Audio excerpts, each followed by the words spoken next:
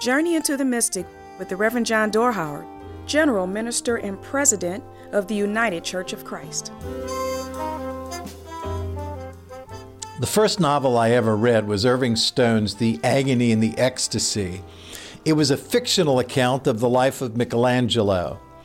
My grandmother had just finished reading it, and she passed it on to me to read.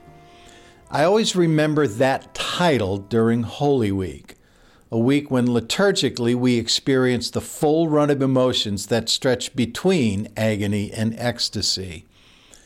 There is the thrill of Palm Sunday, the rehearsal in memory and liturgical drama of Jesus entering the city to the throngs of the adoring crowds. They chant for this, a king like any other. They prostrate themselves in homage to his sovereignty, laying down their cloaks and their palm branches as he humbly rides in on a donkey. Before the week runs its course, a new crowd will assemble with a new chant. But before then, there is the clearing of the temple, the washing of the feet, the setting of a final table, betrayals by beloved disciples, a handing over to a king the likes of which we have seen before, the mockery of a trial. And now the new crowd, and now the new chant, crucify him.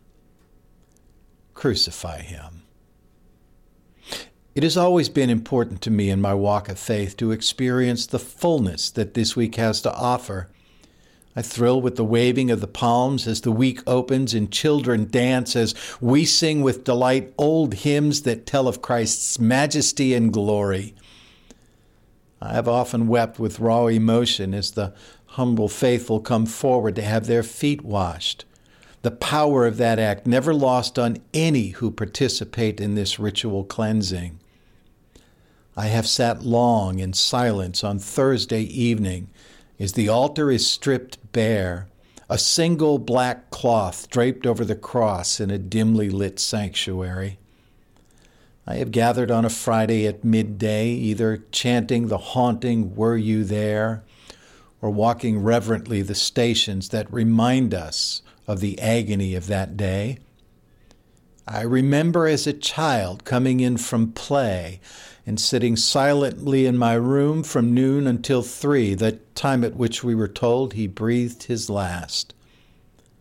The time from that noonday service on Friday until the start of either the evening Easter Vigil on Saturday or the sunrise service on Easter morn is a time of deep contemplation.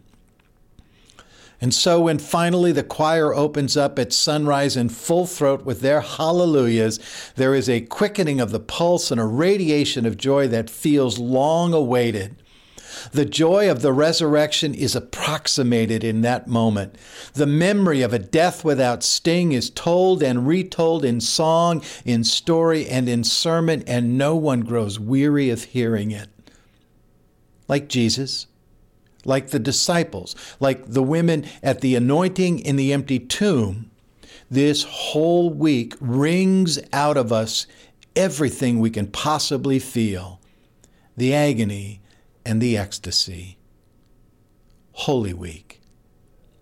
Enter it again with an open heart. Enter it again with the reverence of the creature in awe of the Creator. Enter it again with the hope that when we hear, and when we see and when we experience the fullness of these few precious days, that they will feed us on this, our journey into the mystic. Into the Mystic is brought to you by the United Church of Christ. No matter who you are or where you are on life's journey, you're welcome here. Find us at ucc.org.